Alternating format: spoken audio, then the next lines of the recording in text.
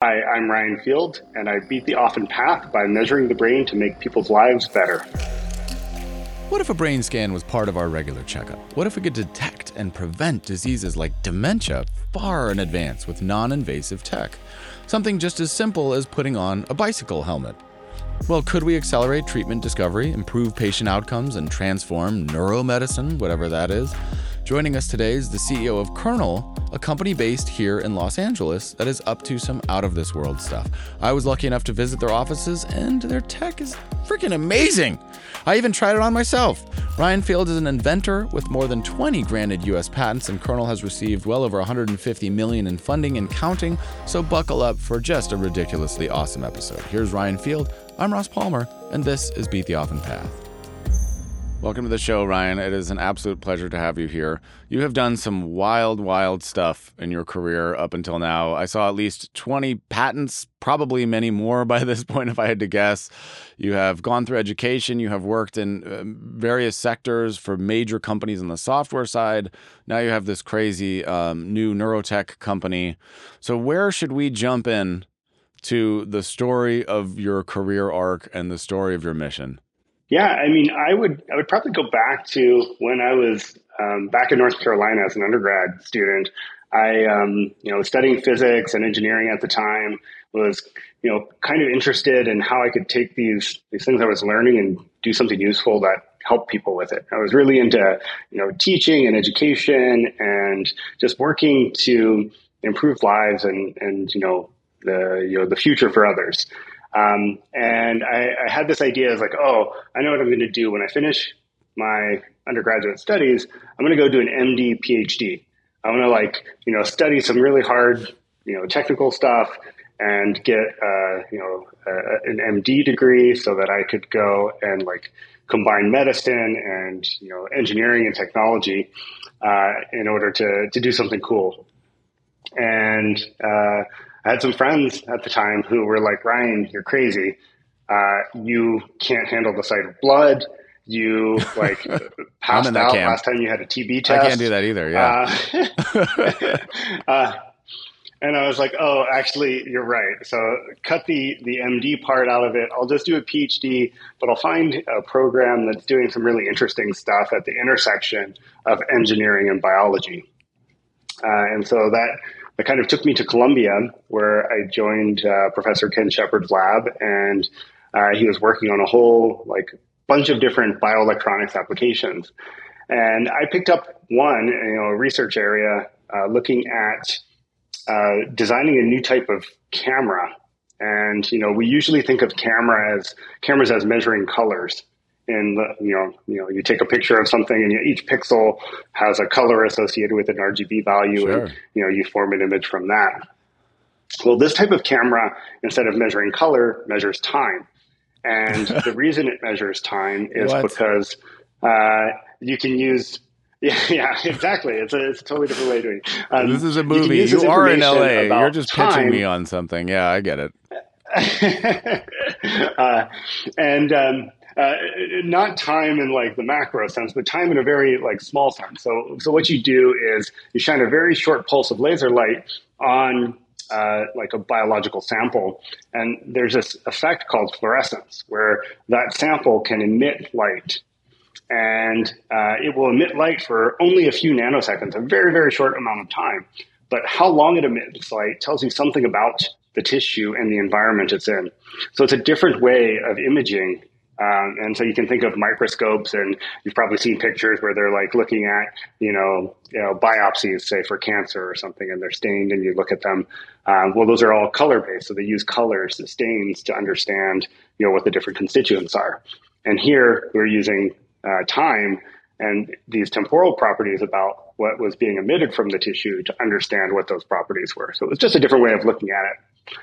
So spent 6 years at Columbia building this, designing a bunch of electronics, working with folks in doing microscopy and things, but really learned a lot about measuring very short timescales.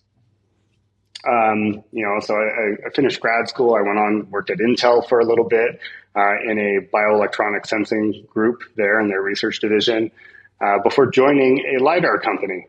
And if you're familiar with LiDAR, it's one of these core technologies. Do you know Oh, so go anything? ahead. Do you know anything about ASICs or SPADs? Yeah, of course. Well, And so because I that's don't. how Because I have no you idea measure what these. those terms mean. I had to Google both of those things before this interview. I'm just trying to sound smart. I have no idea what we're talking about, but I know that you do. If there's one thing nobody likes, it's when their favorite podcast is interrupted with a commercial. And yes, I took the liberty of just assuming that this is your favorite podcast because why wouldn't it be? Anyways, this episode is brought to you by my company, my agency, Aloha.agency. That's like aloha without the H. ALOA.agency, a digital marketing agency that helps everybody with everything in the digital domain, from website design and building to e-commerce sites to videos, social media video, 3D design, industrial design, and just literally everything that a brand or a nonprofit or a purpose-driven organization needs to grow and to sustain themselves and to just look awesome in the digital space. So, if you are interested or if you know somebody who might need these kinds of services, check out our website, aloha.agency. That's ALOA.agency. And now back to the show. Continue. LiDAR, I actually do know what that is. Oh, great. Yeah. And so ASICs and SPADs so ASIC stands for Application Specific Integrated Circuit. And what you can think about that is everyone knows of like the processors in your phone. Like Apple has these, events, and they're talking about like, their A17 processor, or they just released new Mac processors this week. And so everyone knows about those. And an ASIC is a chip like that, but it's designed for a very specific purpose. And so what I was doing was designing ASICs for measuring these specific time images. Whoa. So ASIC is kind of like the platform that you use to make these cameras. And SPADs stand for Single Photon Avalanche Diode or detector, which is a really sensitive type of light detector. You can measure individual photons, the smallest quantum of light you can measure with these detectors.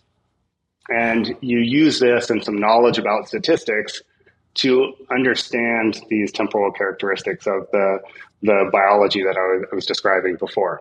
And what's really interesting is you can use it for biology, but you can also use it for LiDAR. The same core technology is used for LiDAR. So we were doing time of flight based sensing. So, LiDAR works so by pulsing laser light and measuring how long it takes for the light to come back. So, decades ago, they measured how far away the moon was by putting a mirror on the moon and firing a laser at it and measuring how much time it took for the laser to get there and back.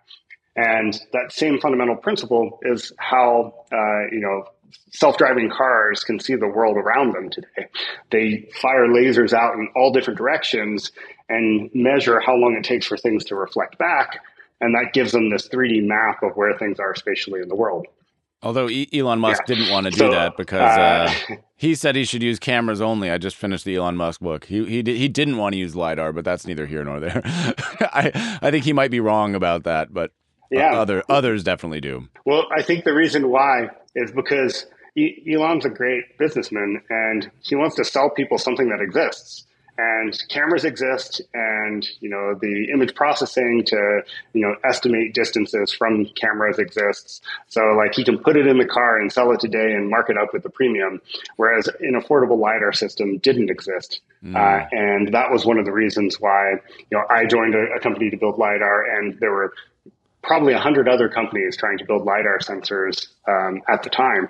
And it was because there wasn't this affordable sensor, but tons of applications for it. Because, whether you have self-driving or not, there's always safety, right? Like we have backup cameras that are standard in our cars today because they improve the safety. You run over fewer things as you're backing up. Right. And, you can think about that as the same way as LiDAR. You don't have to go all the way to being able to drive autonomously, but it's another data stream that helps you understand the world around you and operate more safely. Yeah, completely. Well, you don't have to, I still run over things, but it's intentional. That's the difference. I'm aware of what I'm running over when I do it. That's the difference. It's not subconscious. Okay, so you've been building a lot of this tech. Now, how did you get involved in the brain or neurotech space? Where did that shift happen? Yeah, so I was working on LiDAR, and as I mentioned, there were 100 other companies doing the same thing at the time. So very much on the beaten path, right? Like everyone was doing this. tons of money getting invested into it. It was going to be the future, autonomous driving, and everyone's just piling on in this space. And this was about 7-8 years ago when I was working on that.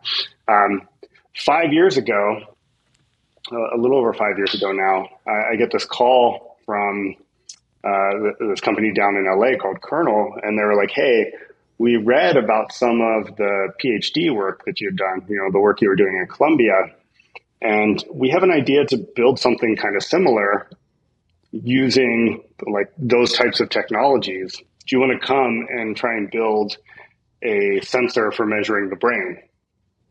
And here I am doing this thing that like hundreds or thousands of other people are already doing, like really trying to, build these nice LiDAR sensors affordably and at scale. Or I have this opportunity to, kind of change directions entirely and take on probably one of the hardest problems in the world, which is understanding our brains. And I couldn't resist. I was like, oh, I want to help people. I want to do hard things. And, I want to take advantage of a lot of the things that I've picked up over the years. And this was a perfect combination of all those things and a great opportunity. So I said, yes. I think it was less than 2 weeks, maybe, 9 days or something, from the time that came down to LA till I was, headed back to start. It was a really exciting and just interesting path to take. And you started as CTO and have now since worked your way up from there. So you quickly rose to the top of this thing. Why do you think that is? Do you think it was just because you had better fundamental insights or? Yeah. So I actually didn't even start as CTO. I started as just leading an ASIC design team. So starting at like the core sensor, could we build this sensor to measure the brain? And so myself and a group of about 10 other people designed these chips to start to see if we could measure the brain using light and these pulse time of flight measurements. And with a little bit of success there, started to grow the team and take on more responsibilities and roles within the company. So, I think about 3 years ago, I became CTO of the company and started working to organize all of the technical directions, right? We have the electrical engineering teams, the ASIC design teams, the mechanical engineering team, the software engineering, the neuroscience, the data science. All of these things had to come together in just the right way so you could build a product and do something meaningful with it. And so that was really what I was doing up until about February of this year. And then in February, Brian Johnson, who was our founder and CEO previously, he was the one with the big vision that like, we need to measure the brain. We need better tools for doing this. And he had a lot of conviction that this needed to happen. And he asked me, he said, "Hey, I want you to step up and take on the role of CEO. I think you can kind of lead us into the next direction where we're going to start to take this technology and really apply it to hard problems that exist today." So, that was February of this year. And we've since kind of set out on a path to really show what types of really important and valuable things we can do with the technology we've built now. That's so incredible. What a fascinating story. And I was looking, of course, at your website and some of the materials and also some of the publications. So you're dealing a lot with biomarkers and you're trying to make a collection of biomarkers. So can you help explain to us what the significance of biomarkers are and why cataloging them, why better understanding them is an important thing? Yeah. So there are all kinds of biomarkers that are used today, right? So like a very simple biomarker that everyone's familiar with is cholesterol. Right? Like you have this measure of cholesterol in your blood and there are blood tests to get that. And it tells you something about, your overall cardiovascular health, say, or some insight into it. And so really it's just about individually, what is the current state of something, within you, and can we use that to drive better, treatment decision-making or better diagnostics or better screening for different types of diseases. So a biomarker is really just something about your biology that tells us it's informative. And, an easy way to think of it is, we're having this conversation right now, and I bet your brain is doing something completely different than my brain, I right? bet that So too. you're probably like, I have yeah, that feeling. Yeah. I actually shouldn't, I shouldn't try and guess what your brain is doing, but No, I'm sure it's different, right? Like we're thinking about different things. you Our don't want to brains dumb work yourself differently. down to that level. And, Trust me. one of, oh, come on. and, and so what we're really focused on is understanding these differences between individuals. And then, so we're able to measure that you and I maybe have different activity in our brain right now, but then understanding the meaning behind it. What does that mean? Right. So you're a host of this podcast show. You've had dozens of these conversations, right? Like this is a comfortable space for you. I'm a kind of a technologist coming here and trying to convey in very simple terms complex technical information that I deal with every day. And so like my brain is probably running tons of different processes that are different from yours. And so that at a very high level is what biomarkers are all about. So why is it then some of the publications you featured, one of them is about alcohol use, the other is about ketamine. Why is that important? And why start there with the first two publications? What's the significance there? Yeah, it's a great question because you think about these things and it's like, well, how is measuring alcohol and its effect on someone's brain helpful to anyone? And what we were really doing with both of those was we were trying to give an example of what we can measure using healthy populations, right? So it's always easier to start doing things, the measurements about the body, the brain, et cetera, on people who are healthy. So rather than jumping right into disease states. And so here what we did is we said, we'll design this study with alcohol and we'll give people 3 different drinks on 3 different days. So they would come to the office or to our labs, have a drink and get their brain measured. In one of the drinks, there was no alcohol at all. It was just a juice. And you could choose between orange juice and cranberry juice, depending on your preference. We also used vodka as the alcohol. We did a lot of testing to find just the right vodka in order to, mask the flavor so we could make a good placebo with no alcohol, et cetera. And the answer is Tito's, just so you know. Oh, okay. Yep. Go on. No comment. So Tito's and juice, whether cranberry or orange, and you would either have no alcohol, a moderate amount of alcohol. So we'd kind of dose it based on your body weight and sex so that you would have a BAC, a blood alcohol content level of 0.04, which is kind of, midpoint between like no alcohol and the legal limit. And then we tried to get you to 0.08 in the third drink. So each of the 3 drinks was meant to hit a different level. And the idea here was we should be able to see differences both in behavior and your brain based on how much alcohol you've drank. So we had people do a task where they were required to exert inhibitory control. So the idea was that as people drink more alcohol, their inhibitory control would be lessened. They would be less able to withhold responses to things. And so we did this task. We showed that we could give people alcohol to impair their cognition, their cognitive abilities, their ability to do this inhibitory control.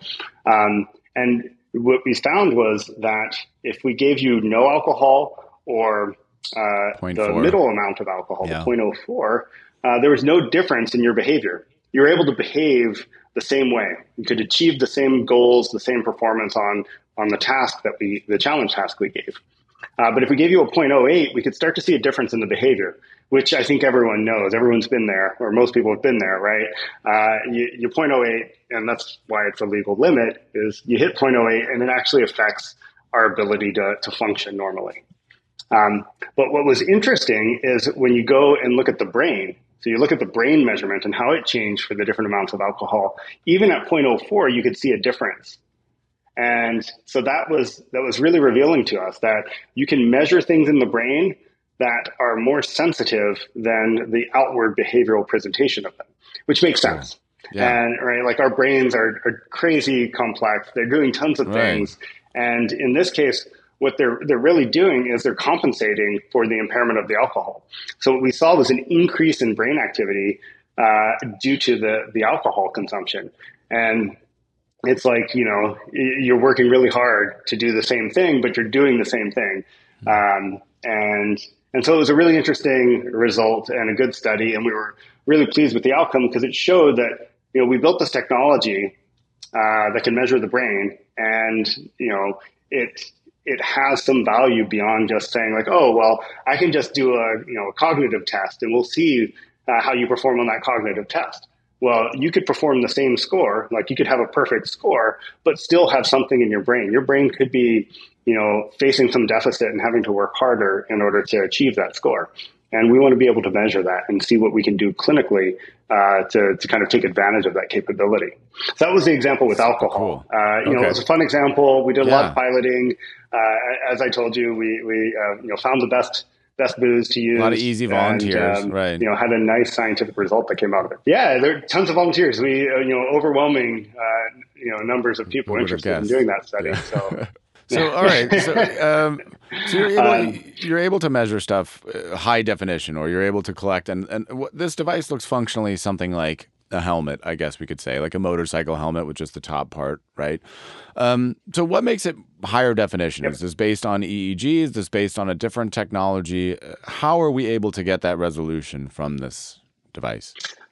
Yeah, what we did, and it goes back to kind of this time of flight measurement, is we kind of looked at what others had done in the space, and we knew that there'd been a lot of academic research work in a domain called functional MRI. So, you've heard of MRI, you go and get scanned if you have maybe like some pain in your hip or something. And they'll take an MRI, but you can get an MRI of your brain, and you can do a special type that looks at how your brain is functioning. So it looks at changes in blood oxygenation levels within the brain. And those changes in blood oxygenation levels are correlated to brain activity because our brains are highly metabolic, right? They use a lot of energy. And as they use energy to do that metabolism, they need oxygen. And so you can see what parts of the brain are demanding more oxygen and therefore know which areas are activating. And so this technology has been around. It's like a multi-million-dollar machine. It runs in research labs. It's really great for proving out things like proof of concept. But it's totally impractical to use in any kind of meaningful way. So we saw that and we were like, okay, that's an interesting model. You can get a lot of rich information on the brain. And then we looked at a different type of technology to measure the same thing, which is called functional near infrared spectroscopy. And so the big difference between these is that functional near infrared spectroscopy uses light to measure those changes in blood oxygenation. It's very similar to a pulse oximeter. So if you've been to the doctor, which I'm sure you have, they clip a little thing on your finger. Yeah, exactly. And it says like, hey, you've got a 98% oxygen saturation, everything is good. And I think we all know during COVID, right, there are these concerns about like low oxygen saturation and, needing to be on ventilators and have extra support because of that. So it's that technology, that light technology, but applied to the brain and the ability to measure changes in oxygenation in the brain. That's what FNIRS is based on. And so we built a special type of FNIRS called time domain FNIRS. And that time domain piece gives us more information about what the light is doing as it interacts with the tissue. So you have to remember that, to get to the brain, we have to go through our scalp. We have to go through our skull. There's a little bit of cerebral spinal fluid.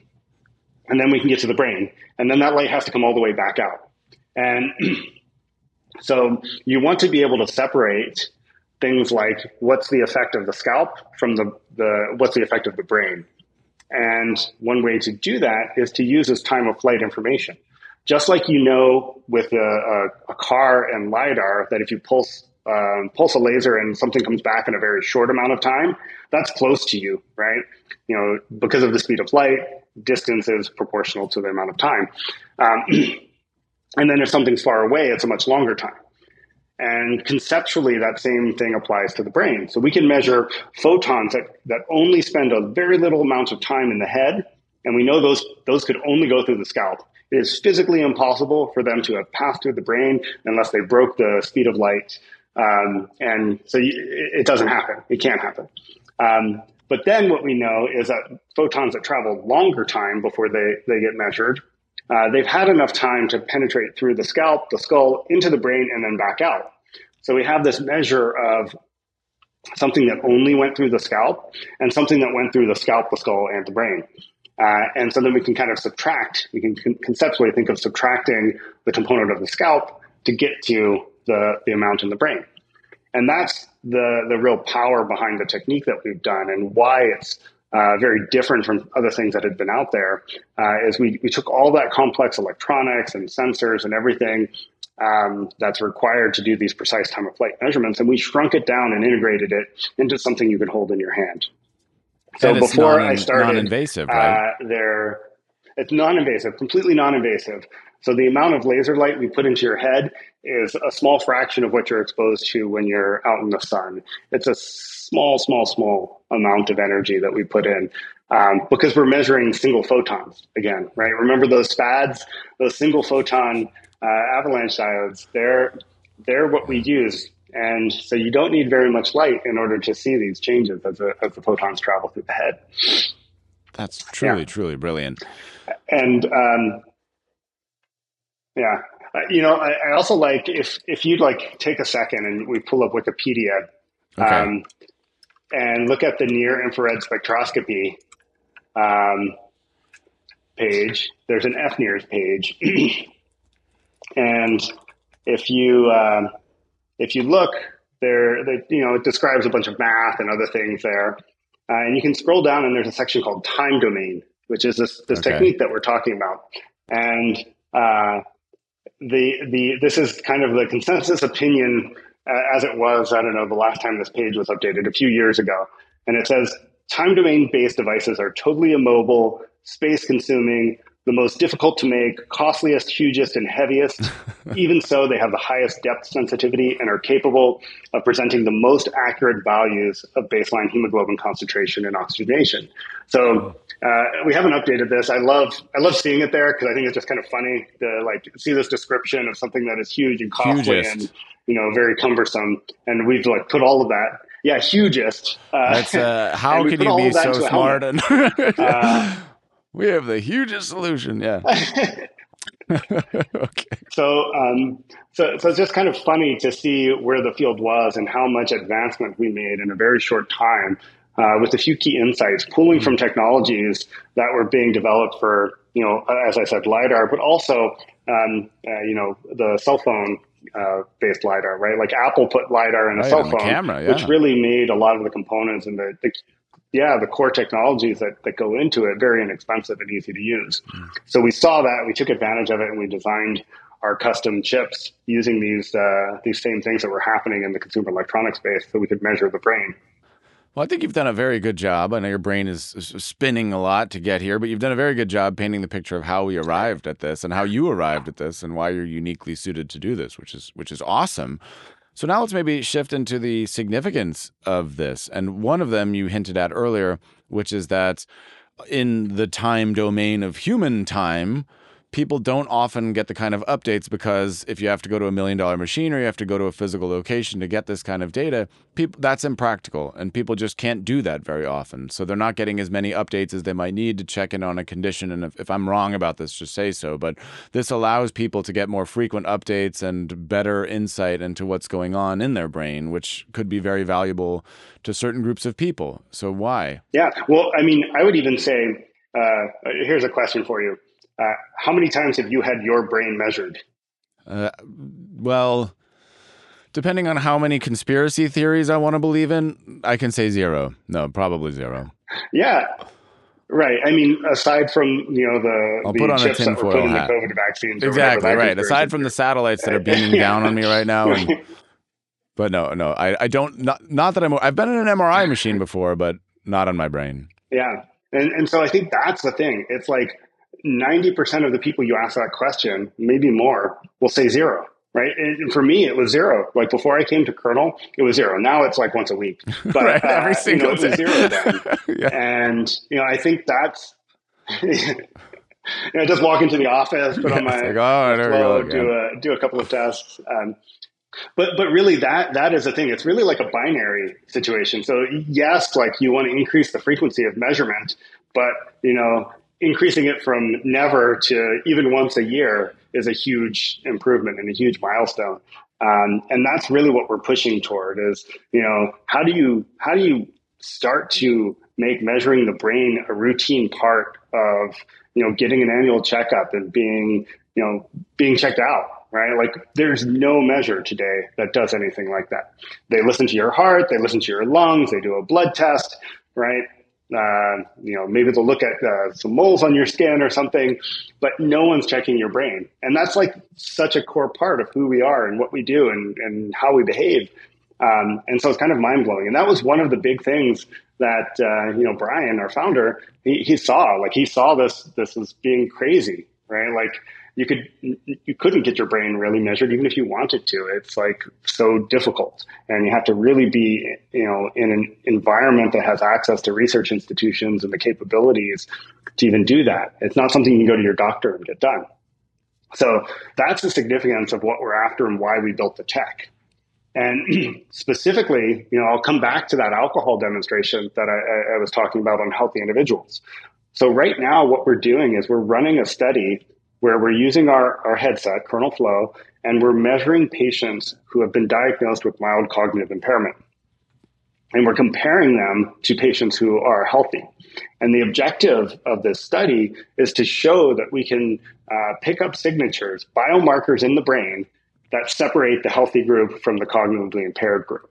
Wow. And our hope is, obviously, if we can see this, like we start here with people we know have been diagnosed.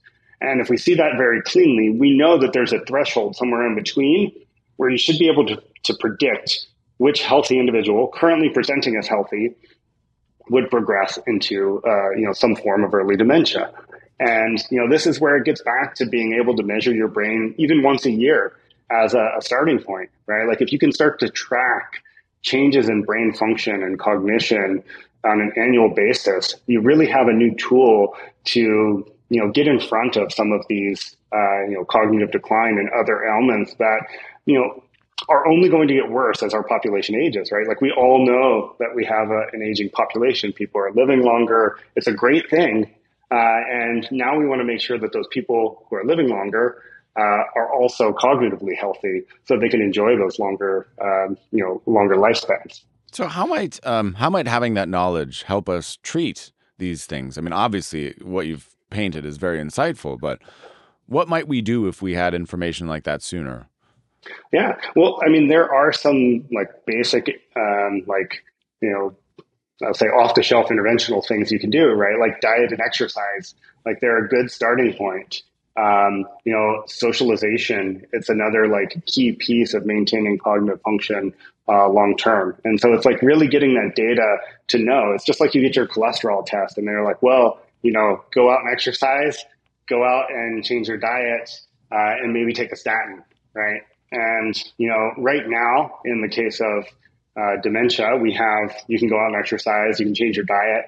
And just now, like recently this year, there are drugs approved that are, I don't want to oversimplify things, but I'll simplify it a bit. They're like, say it's a statin, right? Like they remove amyloid plaques from the brain, which allows you to slow the rate of decline for, these forms of dementias associated with Alzheimer's. So there are new treatments that have been developed and approved now. There are more in the pipeline. There are tons of companies working on this space. And so you can really see a future of the world where we can start to treat the brain in similar ways as we can treat the heart. You can, measure the cholesterol. You could measure, the amyloid plaque buildup or the tau proteins that are in the blood.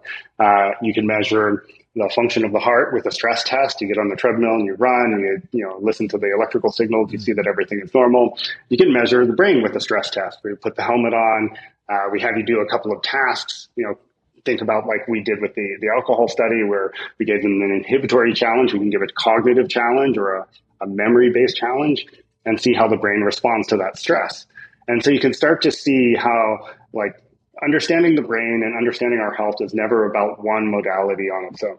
It's always about this full picture. And the more different perspectives you have to understand the organ, the better. And that's really how we're thinking about it in the case of the work we're doing around cognitive decline and dementia, is we're one of many types of modalities or measurements that would be used in order to better understand the brain, where right now we have none. So like there's definitely a need for developing tools in this space. What a truly, truly, truly brilliant concept. I assume you're familiar with that book, Blue Ocean Strategy. This sounds like the bluest of blue oceans ever. And it seems like the market would bear that out. As far as I've seen, you have raised over $150 million in funding, maybe more. Maybe that information's out of date. So talk to me about the entrepreneur side or the business side of this. You mentioned at the beginning of our talk that you originally got into teaching because you wanted to help people. And obviously you went through schooling.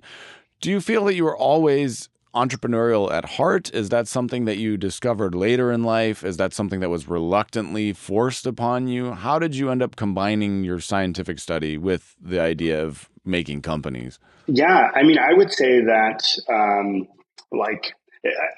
to say it was forced upon me is, I think, a little extreme, but I think it was like a product of my circumstances, right? Like I wanted to be in these environments where I was able to work with small, scrappy teams who are working on really hard problems and things that are, way too risky for big corporations to take on. And, that description is a startup, right? And by nature, you end up at these small companies, these startups that are, backed by investors. And, as a result, you always have to have your business hat on because you have to make sure the work that you're doing is tied in some ways to, what their financial gain as investors are, right? Like there are investors who believe in, investing in, a greener world and a brighter future and, better mental health for all and, longer lifespans. But like the part that you always have to add on to that is so that they can make more money, right? Like everyone's looking for their, 10x, 100x return. And, you can have the vision and the dream, but you also have to have, how that ties into the market and, how it, will ultimately create value for, the shareholders, which are investors and the employees who are building the technology and tools. And so, that entrepreneurial side of me, that business side of me, I think I just kind of developed out of necessity, right? I wanted to work on these problems, and the best way to work on these problems was to understand how they map onto the markets and how to kind of speak the language to interact with folks and, get the support and, business alignment around the vision that you want to move things forward. So it wasn't a dream of mine. I didn't as a kid, I didn't say, I'm going to be an entrepreneur. I was like, I like building things and I like helping people. And that's like the thing that drove me forward. And then I just did whatever I had to around that in order to kind of, realize that dream and that desire to, be a positive change in the world. At some point, you just recognized, okay, this is the path or a path that will enable me to do these other things that I really like to do, which is actually a common thread that I've heard from entrepreneurs. How much stress do you feel that you deal with on a day-to-day basis? What percentage of your day is stressing out? I would say 0% is stressing out, but maybe 90% is stressful. Right, like everything. Everything is stressful. I feel like there's just like you're managing risks, and like risk management is a stressful thing to do and think about just because you're like right, like this could go wrong and this could go wrong, and that induces this feeling of stress. But then there's also stress management and how you're able to manage it and just kind of get through it. So I'll say I wake up every morning and go for a 5 or 6 mile jog here in LA. I run every single morning, which is like my meditation time, right? Like it's time for me to kind of be alone with my thoughts and and think about what I want to get done today and how I'm going to tackle some of the things ahead of me. And I think that really sets me up in a position to be able to manage the stresses that come in very well. So when something new comes in, I'm like, oh no, this just blew up my plans. I think I'm in a good headspace throughout the whole day to kind of manage that. That's great. And so I obviously have a lot of work stress. I also have a 1-year-old son, so it's Oh like my I've got goodness. family stress, right? Like Yep. having a Yes, kid you running do. around is Yes, you also like do. very stressful. Hmm. Um, but it's all stuff you can manage, and you just kind of like find the joy in the challenges that are coming ahead of you, and what like the big vision and end goal you want to get to is. So that's kind of how I get through a lot of the stress, is just one, setting myself up for success by starting the day out right and in a position of calm, and then two is just kind of always keeping in mind why am I doing this, right? Like I'm dealing with the stress right now because I care about the outcomes that I want, and I want to see better measurements for people who we talked about dementia. We also are doing a lot of work in depression now. So it's like, how can we do That's things to huge. help quantify conditions that are really hard, right? Really hard to deal with. And I think we have a huge opportunity to make a big impact, and that's why I kind of get up every day and fight through the stress and work through things in a different ways that I can. Very, very healthy. Are you one of the types of people who, when it comes time to go to sleep, do you just put your head on a pillow and you're out and you wake up the next morning, or do you sometimes stay up with your head spinning, or do you wake up at 3 a.m. and your brain is panicking or thinking about something that you've got to get done? Yeah, this is a funny question, and I laugh because it drives my wife mad that I'm the type of person who, by the time my head hits the pillow, I've spent Oh, every ounce of energy I have, yeah. and I'm just out. So, sometimes I'll wake up at 4 in the morning or 4:30, but that's just because like I've recharged and I'm ready to go again. And it's not because, right, like It's a I can't sleep. superhero So skill. it drives her nuts because I like am out immediately. Yeah, I am actually. This is funny. Someone's multiple times have been asked me like, "What's your superpower?" And I think it is like I can sleep almost anywhere. Like I That can get on is a plane and before we take unequivocally. off, I'll be asleep. Oh my Uh, God. And you'll stay asleep for the whole uh, flight? yeah, like red eyes, no No. problem. I'll just Oh like my sit on a plane, headphones, eye mask out. I think I'm gonna have to shut this interview off. I can't handle. You know what? I don't want to hear it. I'm not envious of almost anything in this world, but if there's one thing, it might be that. That's for sure. Because I'll be so Oh, tired and I'll go to sleep and then I'll wake up at 3 a.m. and I'll remember that I didn't dot an I on a form that I filled out 2 years ago, and I'll wonder about what the consequence of that is. Like my brain is always spinning about random stuff, or it just goes down a path. And then I'll remember, oh, shoot, I have that thing in 6 months from now that I have to do. And then I think, just shut up, man. Just stop it for one night.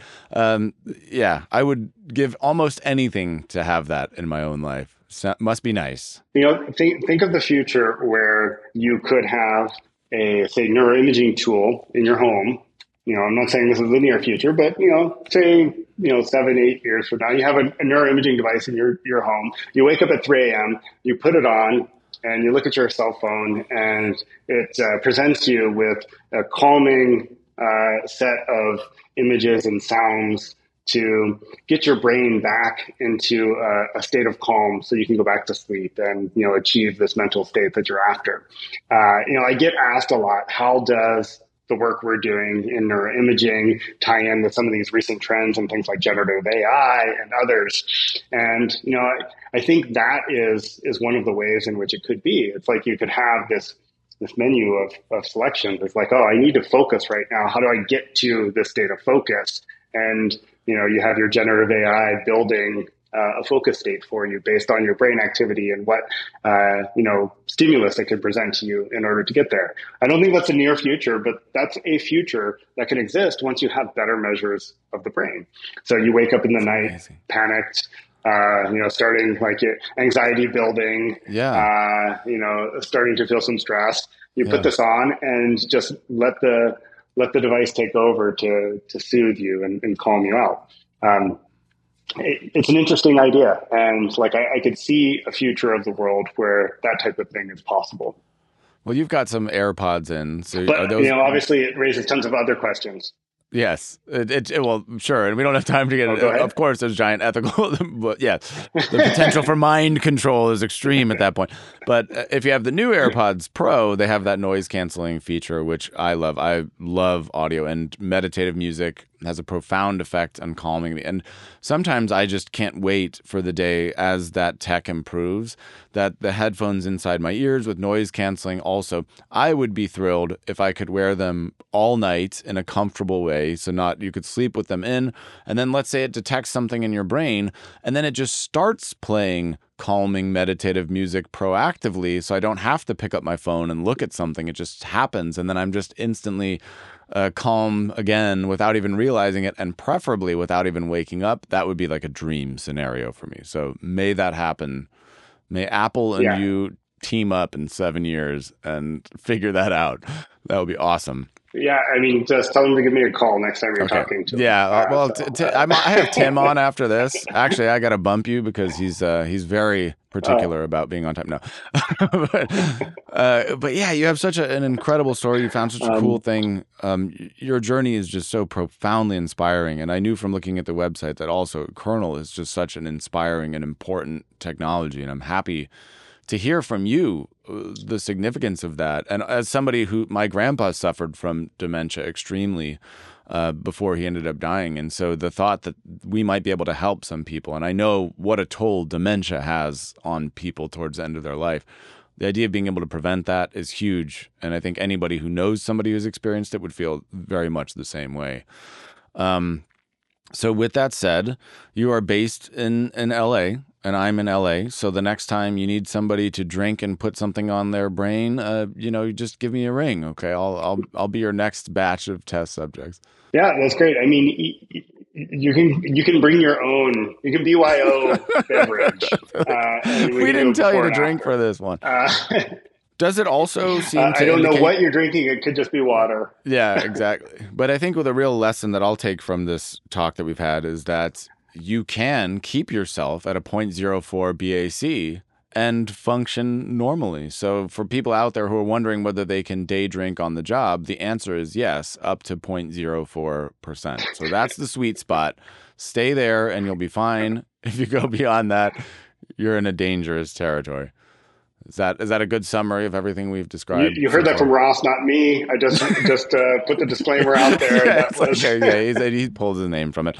Yeah, brilliant stuff. It's an absolute pleasure to get to know you, Ryan. So for people who are in tech or who are in academia or who might have some kind of idea or who want to contribute in the ways that you wanted to and maybe aren't as far down the path as you are, what would you advise? What's a summary, a lesson learned, something unconventional that you might have picked up along the way that somebody wouldn't know as we close this thing out? Yeah. I mean, every time I kind of look back and think, I was lucky. Like I was incredibly lucky that, something I worked on mapped exactly onto, this particular application, and someone connected those dots and kind of brought me into this position. But I also think people, and this isn't, I think, profound advice or in any way unique. Really, it's just like one way to kind of set yourself up for these types of opportunities is you got to make your own luck, and like really that's all about getting to know people, talking to people who are working on interesting things, whether or not it's exactly what you're interested in or I don't know, it's adjacent. I think it's more about just being part of different conversations and, pulling on threads that interest you a little, because as you do that, then other people can start to connect dots for you, right? Like you're one person and your reach is only so far, but the network that you build around your interests and around the types of things that you care about, that's what really unlocks new opportunities, because those are the people who, you can count on to say like, hey, I met this really interesting person at another meeting and the two of you should talk because, they care about X and you do Y, and X and Y should come together, right? And to me, that I think is probably one of the things that I didn't do well, that I wish I had done better. But I think just dumb luck worked for me, and that's not not a good takeaway message. Yeah. But I think if I had to change one thing, I would definitely invest more in building relationships. It's like one thing to be really smart and technically competent and able to code whatever you want to code and design whatever you want to design, but it's really the human part of it that I think gives you the opportunities where you can make a big difference and have a huge impact. So don't forget about the human side of technology development. It's really important. Very wise words. I don't think that anybody who has heard this episode or who has seen your bio will buy that dumb luck factored into your success, but we can call it, let's say, smart luck. It might be luck, but I don't think it was dumb. You have done more in the first part of your career than most people will do in their entire lives. And clearly you have always had a very different way of seeing the world. And I just appreciate you talk about that human connection. This exactly right here is what I live for and what I appreciate so much. So I'm just deeply honored that you would take the time, share your brilliant insight with me and with all of us. It's very much appreciated. And I look forward to, seeing what happens with your company in the upcoming 5 years. I know it's going to be insane and it's only going to get better. So I can't thank you enough for taking the time on a Friday to sit with me. And where can they can support you? What's the website? Where can they follow along? You can promote yourself in any way you like. Yeah, check us out at kernel.com. All the information about the work we're doing is there. We have 2 ongoing clinical studies. So one in depression and one in dementia. Both are linked from our website. So if you are in Southern California right now, that's our main geographic region that we're working in, and are interested in participating in one of those, you can check our site out. They're registered on clinicaltrials.gov as well. And so those are really the things that if people are interested in helping out, we're trying to push forward, and maybe they have a clinician friend, a neurologist or a psychiatrist that would really love to, do some research and bring technology into their practice that could benefit their patients in the future. Those sorts of things we're always on the look for. Like I said, it's that human part. Like I like building relationships, even if we can't do something together now. It's getting to know one another and knowing that, in a couple of years or whenever the time is right, we can really take off and do something together. So, I really appreciate and, thank you for having me here. It's been a lot of fun, and I really would love to measure your brain sometime. So come on by and I will. We'll show you what Kernel's all about. I cannot wait. I'm very, very, very excited for this. So thank you for that offer and for being here once again. And with that, the official podcast is over. All right, boyos and girlos. Thanks for listening to another episode of the Beat the Often Path podcast. If you've enjoyed this episode, share it with somebody who might want to hear it, who wants their mind blown. Post it on your social medias, rate it 5 stars, leave a nice comment. Let me know you heard it. Let me know you're out there. Drop a line. Hope you've been well, and I look forward to seeing you again in next week's installment of Beat the Often Path. Take care.